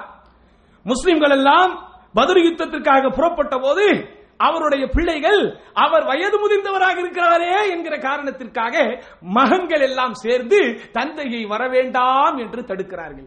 உண்மை, மனித வாழ்க்கை இப்படித்தான். மனித வாழ்க்கை கால சக்கரத்தை அல்லாஹ் இப்படித்தான் சுழல வைக்கிறான். தந்தையின் கட்டுப்பாட்டில் பிள்ளைகள் இருந்து கொண்டே இருப்பார்கள். கண்ணை மூடி திறப்பதற்குள் அந்த பிள்ளைகளின் கட்டுப்பாட்டிற்குள் தந்தைமார்கள் வந்து விடுவார்கள். அதுதான் உண்மை. ஷேக் அவர்கள் கூட 50 வயசுக்கு அப்புறம் திருமண வாழ்வு, அப்படித்தானே சார், இல்லற வாழ்வு ஏதோ ஒரு தலைப்புல பேசிருக்காரு, கேளுங்க. ஒவ்வொரு முதியவரும் உண்மையிலேயே கேட்கணும். முதியவர்னு சொல்லக்கூடாது, ஏன்னா அவங்க தான் ரொம்ப இளமையோட இருப்பாங்க. ஒரு பேச்சுக்கு சொல்றேன், 50 வயதை தாண்டியவர்களுடைய வாழ்க்கை என்ன மாதிரி அல்லோல கல்லோலப்படுகிறது என்பதை மாஷா அல்லாஹ் மிக அற்புதமான ஒரு உரையில பேசியிருக்கிறார்கள். உண்மை அதுதான். ஒவ்வொரு இல்லத்திலும் வாட்ச்மேன் வேலை பார்த்துக் கொண்டிருக்கிறார்கள் பெரும்பான்மையான பெற்றோர்கள். வாட்ச்மேன் வேலை என்ன தெரியுதா? என்ன, எல்லாரும் போனவன வீட்டை பார்த்துக்கணும். என்ன, சம்பளம் வாங்காத வாட்ச்மேன், அவ்வளவுதான். இப்படித்தான் நரையும் திரையும் புறையும் வந்து விட்டால் வயோதிகர்களுடைய வாழ்க்கையின் நிலை மாறிக்கொண்டிருக்கிறது. ஆனா சஹாபாக்கள் அப்படி இல்லை. வயோதிக காரணத்திலே தந்தையால் போர்க்களத்தில் ஈடுபட முடியாது. எதிரிகள் சீக்கிரமாக இவரை ரொம்ப இலகுவாக தந்தையை கொண்டுவிட முடியும், அவ்வளவு தூரம் இவர்களால் புறப்பட்டு வர முடியாது என்கிற அந்த பச்சாதாபத்தின் காரணத்தினால், பரிதாபத்தின் காரணத்தினால் மகன்கள் எல்லாம் சேர்ந்து தந்தையே நீங்கள் வரக்கூடாது என்று சொல்லி அவரை வீட்டிலே வைக்கிறார்கள். மதீனாவிலேயே இருக்கிறார், எதிர்பார்த்துக் கொண்டிருக்கிறார். ஒரு வருடம் சரியாக முடிகிறது, மறு வருடம் உஹது வருகிறது. இப்படி ஒரு வருடம் சரியாக முடிகிறது, மறு வருடம் உஹதும் வருகிறது. அதே மாதிரி கிளம்புறார். இந்த போருக்கு நான் வந்தே தீருவேன் என்கிற முடிவோடு கிளம்புகிறார். மீண்டும் மகன்கள் தடுக்கிறார்கள், தந்தையே வேண்டாம், தந்தையே தந்தையே நீங்கள் வர வேண்டாம், உங்களுக்கு வயதாகிவிட்டது, நீங்கள் வயோதிகராக இருக்கிறீர், மார்க்கம் உங்களுக்கு அனுமதி கொடுத்திருக்கிறது. திருமறையின் வசனமே தெளிவாக சொல்லுகிறது. ஒல் முஸ்தலாஃபீன், பலகீனர்கள் என்கிற அந்த கட்டத்தை பற்றி சொல்லும் போது வயோதிகர்கள் அதிலே அடங்குவார்கள் என்றெல்லாம் எவ்வளவோ ஆதாரம் போட்டு பேசி பார்க்கிறார்கள். அவர் அடிபணிய மறுக்கிறார், அவருடைய மனம் அதை ஏற்க மறுக்கிறது. நான் வந்தே தீருவேன் என்று பிடிவாதம் பிடிக்கிறார். தகவல் பஞ்சாயத்து ரசூலுல்லாஹி ஸல்லல்லாஹு அலைஹி வஸல்லத்திலே போகிறது. பெருமானார் ஸல்லல்லாஹு அலைஹி வஸல்லம் அவர்களும் பேசி பார்க்கிறார்கள். ஆனால் இறை தூதர் ஸல்லல்லாஹு அலைஹி வஸல்லம் அவரிடத்திலே அந்த முதியவர் சொல்கிறார், யா ரசூலல்லாஹ், இன்ன பனிய யுரீதுன யஹ்பிசூனி அனில் குரூஜி மாக்கில் ஜிஹாத். அல்லாஹ்வுடைய தூதரே, என்னுடைய பிள்ளைகள் உங்களோடு நான் போருக்கு வரக்கூடாது என்று தடுக்கிறார்கள், உங்களோடு இந்த புனித கடமையில் நான் பங்கு பெறக்கூடாது என்று தடுக்கிறார்கள். நபிகள் நாயகம் ஸல்லல்லாஹு அலைஹி வஸல்லம் அவர்களும் தம் பங்கிற்கு சொல்கிறார், இன்னல்லாஹ கத் அஸ்ஸரக், உங்களுக்கு அல்லாஹ் அனுமதி கொடுத்திருக்கிறான். யா ரசூலல்லாஹ், யா ரசூலல்லாஹ், அல்லாஹ் எனக்கு அனுமதி கொடுத்திருந்தாலும் என்னுடைய இந்த முடமான இந்த காலை வைத்து அல்லாஹ்வின் பாதையில் நான் போரிட்டு மடிந்து சொர்க்கத்தில் நுழைய வேண்டும் என்று ஆசைப்படுகிறேன், எனக்கு அனுமதி கொடுங்கன்னு கேட்கிறார். அவர் வயசானவர் மட்டுமில்ல, அவர் யாரு? Physically challenged. அவர் உடல் நலம் குன்றியவராக, அதாவது அவருடைய அந்த காலில் முடம் என்கிற அந்த பலகீனத்தோடும் இருக்கிறார். எந்த ஆக்டை பார்த்தாலும் அவர் வீட்டில் இருக்கார். இப்படி எந்த கோணத்திலே பார்த்தாலும் அவர் போர்க்களத்திற்கு வர வேண்டிய அவசியமே இல்லை என்றுதான் சட்ட புத்தகம் சொல்லும். அதையே தான் ரசூலுல்லாஹி ஸல்லல்லாஹு அலைஹி வஸல்லம் சட்டமாக சொன்னார்கள். எந்த வழக்கு ரசூலுல்லாஹ்விடத்தில் போனாலும், எந்த பஞ்சாயத்து ரசூலுல்லாஹ்விடத்திலே போனாலும் பெருமானார் ஸல்லல்லாஹு அலைஹி வஸல்லம் சொல்லுகிற தீர்ப்பு தான் இறுதியாகி அது வழக்கின் தீர்ப்பாக மாறும். ஆனா அந்த வழக்கினுடைய திருப்பம் எப்படி வருகிறது என்றால், இறை தூதர் ஸல்லல்லாஹு அலைஹி வஸல்லம் ஆரம்பத்திலே ஒரு தீர்ப்பை சொல்லுகிறார்கள்.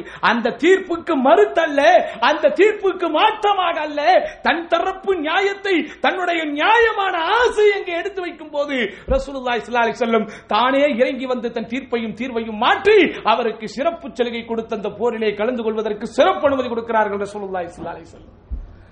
யாரு? வயதானவர், கால் ஊனம் கொண்டவர், இப்படிப்பட்ட பலகீனமான நிலையில் இருந்த போதும் கூட தன் முடம் அல்லாஹ்வின் பாதையில் வெட்டப்பட்டு, அல்லாஹ்வின் பாதையில் தான் கொல்லப்பட்டு இந்த பூவுடன் சொர்க்கத்திலே எழுந்திருக்க வேண்டும் என்று ஆசைப்பட்டு தன்னுடைய நியாயமான ஆசையை அங்கே சொன்னபோது ரசூலுல்லாஹி ஸல்லல்லாஹு அலைஹி வஸல்லம் அவர்கள் அவருக்கு அனுமதி கொடுக்கிறார்கள். கொடுக்கும் போது அவர் துஆ செய்து கொண்டே சொல்கிறார், யா அல்லாஹ், எனக்கு அல்லாஹ்வின் பாதையில், உன்னுடைய பாதையில் கொல்லப்படக்கூடிய ஷஹாதத் என்கிற அந்த வாய்ப்பை, ஷஹாதத் என்கிற அந்த அந்தஸ்தை எனக்கு தந்துவிடு யா அல்லாஹ் என்று சொல்லிக்கொண்டே போகிறார். அதே போன்ற அல்லாஹ்வின் பாதையிலே கொல்லப்பட்டு இறக்கிறார். இப்படிலாம் யாருடைய வாழ்க்கையிலே தியாகம் நடந்துவிடும்? இப்படியெல்லாம் ஒரு தியாகத்தை நம்முடைய வாழ்க்கையில் கற்பனை கூட பண்ண முடியாது சகோதரர்களே. நான் கற்பனை என்று சொல்வதற்கு ஒரு காரணம் இருக்கிறது. மனித வாழ்வில் நினைத்ததையெல்லாம் அவன் அனுபவிக்கிற ஒரே இடம் இதுதான். எது? கனவா கற்பனையா? கற்பனை. கனவுல நீங்க நினைச்சதெல்லாம் பண்ண முடியாது, அதா வந்தாதான் என்னைக்காவது வரும், அப்படிதானே? கனவு என்பது மனிதனின் கரத்தில் உள்ளதல்ல, ஆனால் கற்பனை மனிதனுடைய கரத்தில் உள்ளது. அப்படி நின்னுகிட்டே நான் நிறைய கற்பனை பண்ணலாம். எப்படிலாம் கற்பனை பண்ணலாம்? எடிட் பண்ணிருங்க. எனக்கு ஒரு 4 மனைவிகள் இருப்பதை போல் கற்பனை பண்ண முடியுமா? பண்ண முடியாதா? உட்கார்ந்துகிட்டு இருக்கிறப்ப நீங்க எல்லாம் பண்ண முடியுமா? பண்ண முடியாதா? உண்மையிலேயே சகோதரர்களே, பண்ண முடியுமா? பண்ண முடியாதாங்க? ஏன் எல்லாம் சேக பாக்குறீங்க? நான் பொதுவா சொல்றேன். இப்படி அருமை சகோதரர்களே, கற்பனைக்குத்தான் பூட்டும் இல்லை, சாவியும் இல்லை. கனவு உங்கள் கையில் இல்லை. கனவு அதுவா வரணும். அதற்கு பல காரணங்கள் சொல்றாங்க. அதே நீங்க நினைச்சுக்கிட்டு இருந்தா வரும். எங்க வருது? பல விஷயங்களை நினைச்சுக்கிட்டு தான் இருக்கிறோம், வரமாட்டேன் கனவுல. ஆனால் கற்பனையில் தான் நினைத்ததெல்லாம் நடக்கும், நினைத்தபடியும் நடக்கும். ஆனா சகோதரர்களே, அல்லாஹ்வுடைய பாதையில் என் கால் முடமான நிலையில் நான் போரிட்டு அந்த ஷஹாதத்தை பெறுதல், அந்த நிலையோடு நான் சொர்க்கத்தில் எழுதல் என்பது நம்முடைய கற்பனையில் கூட வர முடியாதது. அது அவருடைய கனவில் அல்ல, நனவிலே நடந்தது. பாத்தீங்களா? அதனாலதான் அந்த சஹாபாக்களை பத்தி பேசிக்கிட்டு இருக்கோம். இப்படி சொல்லிக்கொண்டே போகலாம் அந்த அற்புத வாழ்வின் அடித்தளங்களை, இப்படி சொல்லிக்கொண்டே போகலாம் அந்த புனித வாழ்வின் புனிதங்களை, இப்படி சொல்லிக்கொண்டே போகலாம் அந்த தூய்மையானவர்களின் தூய்மைகளை. இப்படி எந்த ஆங்கிளில் பார்த்தாலும், எந்த கோணத்தில் பார்த்தாலும் நம்முடைய வாழ்வின் அத்துணை விஷயங்களையும் அலங்கரிக்கிற அம்சம் கொண்ட ஒரு அழகான வாழ்க்கையாக அந்த சஹாபாக்களின் வாழ்க்கை இருப்பதனால் தான் சகோதரர்களே, புண்ணியங்களின் பூக்காலமாம், புனிதங்களின் பூக்காலமாயிருக்கிற இந்த ரமதானிலும் அந்த சஹாபாக்களை பற்றி பேசிக்கொண்டே செல்லுகிறோம் சகோதரர்களே. இன்னொரு உதாரணத்தையும் சொல்லுகிறேன் கேளுங்கள். அந்த சஹாபாக்கள் ஏன் சிறப்பானதொரு வாழ்க்கையை பெற்றார்கள் என்று. அருமை சகோதரர்களே, அன்சாரி கூட்டத்தில் ஒருவர் இருந்தார். அவருக்கு ஒரு தோட்டம் ஒன்று இருந்தது. அந்த தோட்டத்திற்கு பக்கத்தில் தன்னுடைய தோழருக்குரிய ஒரு தோட்டமும் இருந்தது. அந்த ரெண்டு தோட்டத்திற்கு மத்தியில் ஒரே ஒரு பேரித்த மரம் நடுவில் இருந்தது. இந்த தோட்டத்திற்கு சொந்தக்காரர் அவரிடத்திலே போய், இந்த நடுவில் நம்முடைய இரண்டு தோட்டங்களுக்கு நடுவில் இருக்கிற இந்த பேரித்த மரத்தை மட்டும் எனக்கு கொடுத்து விடுங்கள், அல்லது அதை எனக்கு விற்று விடுங்கள் என்று சொல்லுகிறார். அவர் மறுக்கிறார். நான் கொடுக்க மாட்டேன், நான் விற்பனை செய்ய மாட்டேன் என்று சொல்லுகிறார். ஆனால் இவருக்கு ஆசை, இது மட்டும் நடுவில் இருக்குது, இதை மட்டும் நம்ம வாங்கிட்டோம்னா அங்க ஒரு வேலிச்சுவர் போட்டு இதை முழுமையாக நமக்கு சொந்தமாக்கிக் கொள்ளலாமே என்கிற ஒரு நியாயமான ஆசை. வழக்கு ரசூலுல்லாஹி ஸல்லல்லாஹு அலைஹி வஸல்லம் செல்கிறது. நபிகள் நாயகம் ஸல்லல்லாஹு அலைஹி வஸல்லம் வழக்கை விசாரிக்கிறார்கள். விசாரித்து விட்டு இந்த தோழரின் ஆசையில் நியாயம் இருப்பதை உணர்ந்தவுடன் ரசூலுல்லாஹி ஸல்லல்லாஹு அலைஹி வஸல்லம் அவர்களும் அந்த தோழரிடத்திலே வேண்டுகோள் வைக்கிறார்கள், இதை அவருக்கு நீங்கள் கொடுத்து விடுங்கள் அல்லது விற்று விடுங்கள் என்று. மறுக்கிறார். 3 முறை சொல்லுகிறார்கள், 3 முறையும் மறுக்கிறார். உடனே அவரை சரி கட்டுவதற்கு, அவருடைய நபிகள் நாயகம் ஸல்லல்லாஹு அலைஹி வஸல்லம் சொல்லுவதை அவரை ஏற்றுக்கொள்ள வைப்பதற்கு இறுதியாக ரசூலுல்லாஹ் சொல்கிறார்கள், அஅதிஹி நக்லா வலக பிஹா நக்லத்துன் ஃபில் ஜன்னah. தோழரே, இந்த ஒரே ஒரு பேரித்த மரத்தை அவருக்கு நீங்கள் இந்த துனியாவிலே கொடுங்கள், உங்களுக்கு அல்லாஹ் சொர்க்கத்தில் ஒரு பேரித்த மரத்தை கொடுப்பான் அப்படின்னு சொல்றாங்க. இதை ரசூலுல்லாஹி ஸல்லல்லாஹு அலைஹி வஸல்லம் பேசிக் கொண்டிருப்பது, இதை ரசூலுல்லாஹி ஸல்லல்லாஹு அலைஹி வஸல்லம் தீர்வாக சொல்லிக் கொண்டிருப்பது வழக்கை கொண்டு வந்த வாதிகளிடத்திலும், ரசூலுல்லாஹ் வழக்கை விசாரித்த பிரதிவாதிகளிடத்திலும். ஆனால் இந்த இரண்டிற்குமே சம்பந்தப்படாமல் 3ஆம் நபராக ஒரு ஓரத்தில் எங்கே நின்று கொண்டிருந்தார் ஒரு நபித்தோழர். மார்க்கத்திற்காகவே தன் வாழ்வின் அத்துணையும் அர்ப்பணித்த தியாக செம்மல் அபு தஹ்தா ரலியல்லாஹு அன்ஹு அவருடைய காதிலே விழுகிறது, சொர்க்கம் என்கிற அந்த ஒரு வார்த்தை மட்டும் விடுகிறது. இந்த ஒரு பேரிச்சம்பளத்தை நீங்க விட்டு கொடுத்தீங்கன்னா உங்களுக்கு சொர்க்கத்தில் ஒரு பேரித்த மரம் என்கிற அந்த வார்த்தை இவருடைய செவியிலே இடியாய் வந்து விழுகிறது. உடனே வழக்கிற்குள் ஓடி வருகிறார். ஓடி வந்து சொல்லுகிறார், யா ரசூலல்லாஹ், இந்த பேரித்த மரத்தை நான் வாங்கி இந்த சிறுவருக்கு இதை நான் அன்பளிப்பாக கொடுத்தால் நீங்கள் சொன்ன அதே பேரித்த மரம் சொர்க்கத்தில் எனக்கு கிடைக்குமா என்று கேட்கிறார்கள். இப்படி வழக்கு போய்கிட்டு இருக்கிறது. அங்க இவர் அங்க நிற்கிறாரு. சொர்க்கம் என்கிற வார்த்தை அவருடைய காதிலே வந்து விழுகிறது. விழுந்தவுடன் ஓடி வருகிறார். வழக்கிற்குள் தன்னையும் ஒரு வாதியாக இணைத்துக் கொண்டு வருகிறார். சம்மனே இல்லாமல் ஆஜராகிறார் சொர்க்கத்தை பெறுவதற்கு. இங்க ஆஜராகி சொல்லுகிறார், அல்லாஹ்வுடைய தூதரே, இந்த பேரித்த மரத்தை நான் வாங்கி கொடுத்தால் இதற்கு பகரமாக நீங்கள் சொன்ன சொர்க்கத்தின் பேரித்தங்கன்று எனக்கு கிடைக்குமான்னு கேட்கிறார். நபிகள் நாயகம் ஸல்லல்லாஹு அலைஹி வஸல்லம் அவர்கள் சொல்கிறார்கள், கிடைக்கும். உடனே இந்த பக்கம் திரும்புகிறார். இவருடைய வேறு மாதிரி பேசுகிறார். எப்படி பேசுகிறார்? யா ஹாதா, ஓ மனிதனே, இதோ இந்த பேரித்தங்கன்ற இந்த பேரித்த மரத்தை என்னுடைய தோட்டம் இருக்கிறது பார், அந்த தோட்டத்தை எல்லாத்தையும் உனக்கு நான் கொடுக்கிறேன், இதை நீ என்கிட்ட கொடு. எவ்வளவு பெரிய தோட்டம் அது! ஒரு பேரித்த மரம் தானே வழக்குல ஓடிக்கிட்டு இருக்கு. 600 பேரித்த மரங்கள் கொண்ட என்னுடைய முழு தோட்டத்தையும் உன் பேரில் எழுதி வைக்கிறேன். அதற்கு பகரமாக பதிலாக இந்த ஒரு பேரித்த மரத்தை எனக்கு தா அப்படின்னு கேட்கிறார். யோசிச்சு பாருங்க, எதுக்குங்க? ரசூலுல்லாஹி ஸல்லல்லாஹு அலைஹி வஸல்லம் சொர்க்கம்னு சொன்ன ஒரே காரணத்திற்காக. சுப்ஹானல்லாஹில் அஸீம். வழக்கங்கே முடிவுக்கு வருகிறது. 600 பேரித்த மரங்கள் கொண்ட ஒரு பெரும் தோட்டத்தை பகரமாக கொடுத்து சொர்க்கத்தை பெற வேண்டும் என்கிற ஒரே காரணத்தினால், சொர்க்கத்தின் ஒரு நகலாவை, ஒரு பேரித்த மரத்தை பெற வேண்டும் என்கிற ஒரே காரணத்தினால், சகோதரர்களே, 600 மரங்கள் கொண்ட பெரும் தோட்டத்தை கொடுத்து அந்த ஒரு கன்றை, அந்த ஒரு நகலாவை வாங்குகிறார். அதையும் தனக்காக அல்ல, ரசூலுல்லாஹி ஸல்லல்லாஹு அலைஹி வஸல்லம் விசாரித்துக் கொண்டிருந்த வழக்கின் ஒருவராக வந்த அந்த அன்சாரி சிறுவருக்கு வாங்கி கொடுக்க விலைகள் பேசப்படுகிறது. அங்கே தீர்ப்பாயம் முடிகிறது. தீர்ப்பும் வருகிறது. ஓடோடி வருகிறார். தன் தோட்டத்திலே ஓய்வெடுத்துக் கொண்டிருந்த தன்னுடைய மனைவியையும் மக்களையும் பார்க்கிறார். யா உம்ம தஹ்தா உக்ருஜி வ அப்னாஅகி உக்ருஜி வ அப்னாஅகி ஃபகத் பிஅத்துல் புஸ்தான. மனைவியே, வெளியே வா, பிள்ளைகளையும் கூட்டிக் கொண்டு வெளியே வா. நீங்கள் ஓய்வெடுத்துக் கொண்டிருக்கிற, நீங்கள் உல்லாசமாக ஓய்வெடுத்துக் கொண்டிருக்கிற இந்த தோட்டத்தை நான் அல்லாஹ்வுக்காக விலை பேசி விற்று விட்டேன், வெளியே வாருங்கள் என்று சொல்லுகிறார். மனைவி கேட்கிறார், லிமன், யாருக்கு நீங்கள் விலை பேசி விற்றீர்கள்? இப்படி இந்த தோட்டத்தை நான் விலை பேசி வித்துட்டேன், இதை இன்னொருத்தருக்கு நான் கை மாத்திட்டேன், நீங்க வெளியே வாங்கன்னு சொல்றாங்க. மனைவி கேட்கிறார், லிமன், ஒரே வார்த்தை, லில்லாஹி பின்னஹ்லத்தின் ஃபில் ஜன்னah, லில்லாஹி பின்னஹ்லத்தின் ஃபில் ஜன்னah, சொர்க்கத்தில் இருக்கிற ஒரு பேரித்த மரத்தை வாங்க வேண்டும் என்பதற்காக இதை நான் அல்லாஹ்வுக்காக விலை பேசி வச்சுட்டேங்கிறாங்க. நம்ம பொண்டாட்டி ஒத்துக்குவாளா? ஒரு ஃபேன் இன்னைக்கு பள்ளிவாசலுக்கு வாங்கி கொடுக்க முடியாது பொண்டாட்டிக்கிட்ட அனுமதி வாங்காம. அப்படித்தான் இருக்கு இன்னைக்கு நிலைமை. வீட்டுல கேட்டு சொல்றேன், எது ஒரே ஒரு ஃபேன் 10 ரூபாய் காசு பள்ளிவாசலுக்கு கொடுக்கணும்னா அஜரத் வீட்டுல கேட்டு சொல்றேன். வெட்கமே இல்லாமல் இன்றைக்கு சில பேர்கள் சொல்லுகிறார்கள். இவனுக்கு உல்லாசரகமான வாழ்க்கை அனுபவிப்பதற்கெல்லாம் இவனுடைய ஏடிஎம் கார்டுகளும் மாஸ்டர் கார்டுகளும் மாஸ்ட்ரோ கார்டுகளும் கிரெடிட் கார்டுகளும் டெபிட் கார்டுகளும் தேயின்னு தேஞ்சுக்கிட்டே இருக்கும். ஆனா பள்ளிவாசலுக்கு ஒரு 10 ரூபா கொடுனா வீட்டுல கேட்டு சொல்றேன். இதுதான் இன்றைக்கு வரைக்கும் பெரும்பான்மையான ஆண்களுடைய நிலைமை. நான் உங்களை பத்தி பேசல, நீங்க எல்லாம் அல்லாஹ்வுடைய பாதையில் அள்ளி அள்ளி கொடுப்பீங்க. நான் பொதுவாக சொல்லுகிறேன் சகோதரர்களே. ஆனால் யோசித்து பாருங்கள், மனைவி கிட்ட கால் காசுக்கு அவர் ஆலோசனை கேட்காம, மனைவி கிட்ட ஒரு வார்த்தை கூட சொல்லாம 600 மரங்கள் இருக்கிற ஒரு தோட்டத்தை அனாமத்தா கொண்டு போய் கொடுத்தாரு பாருங்க. அதனாலதான் சஹாபாக்களுடைய வாழ்க்கையை பத்தி இன்னும் பேசிக்கிட்டு இருக்கிறோம். யாருக்குன்னு அந்த அம்மா கேக்குது. அந்த அம்மா கேட்கிறாங்க, இவர் மனைவி இடத்திலே பொய் சொல்லவில்லை, நான் அல்லாஹ்வுக்காகத்தான் விலை பேசி விட்டு விட்டேன் என்று சொன்னபோது அந்த மனைவி சொன்னார், ரபிஹ பைஉக வ பாரக்கல்லாஹு லக ஃபீமா இஷ்தரைத, உங்களுடைய வியாபாரம் லாபகரமாக மாறிவிட்டது, நீங்கள் செய்த இந்த வியாபாரத்தில் அல்லாஹ் உங்களுக்கு பரக்கத்து செய்வானாக என்று துஆ சொல்லிட்டு உடனே பிள்ளைகளை எல்லாம் கூப்பிட்டுக்கிட்டு அந்த அம்மா வெளியே வராங்க. யோசித்து பாருங்கள் சகோதரர்களே, எவ்வளவு பெரிய தியாகத்தை அவர்கள் செய்தார்கள்.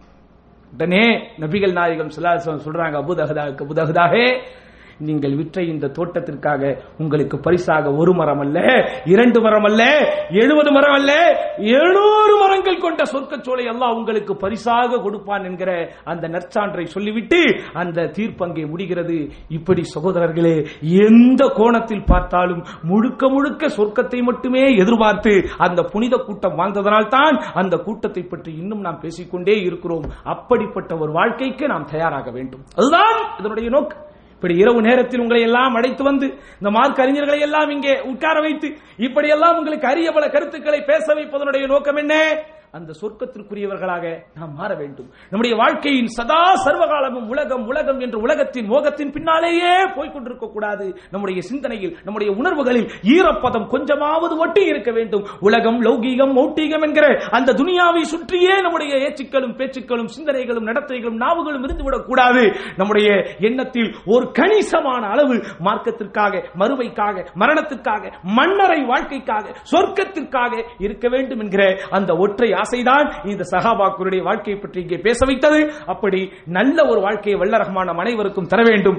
யா அல்லாஹ், எதை நாங்கள் சொல்லுகிறோமோ, எதை நாங்கள் கேட்கிறோமோ அதன்படி வாழுகிற பாக்கியத்தை எங்கள் அனைவருக்கும் தந்தருள்வாயாக என்று வேண்டி வாய்ப்புக்கு நன்றி கூறி முடித்துக் கொள்கிறேன். வாஹிரு தஅவானா அல்ஹம்துலில்லாஹி ரப்பில் ஆலமீன். வஸ்ஸலாமு அலைக்கும் வ ரஹ்மத்துல்லாஹி வ பரகாத்துஹு.